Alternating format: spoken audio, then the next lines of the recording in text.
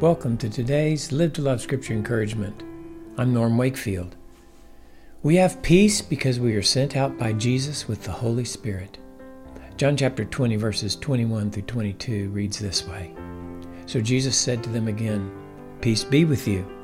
As the Father has sent me, I also send you. And when he had said this, he breathed on them and said to them, Receive the Holy Spirit. Being sent by Jesus as the Father sent his Son is to produce peace. The next verse tells us what he meant. The Father sent Jesus in the power of the Spirit, and he sent his disciples and all believers in the power of the Spirit. So peace be with you. You have the presence and power of God in you everywhere you go. You have no reason to fear or be troubled. You are no more alone in this world than Jesus was. The Holy Spirit's presence in Jesus' life is how God the Father is manifested in his life. The Holy Spirit's presence is how Jesus is manifested in our lives.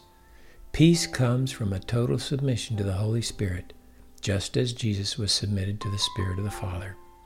If our purpose in life is to live love with Jesus, then we can walk peacefully, trusting him to do what pleases him to glorify the Father in our lives.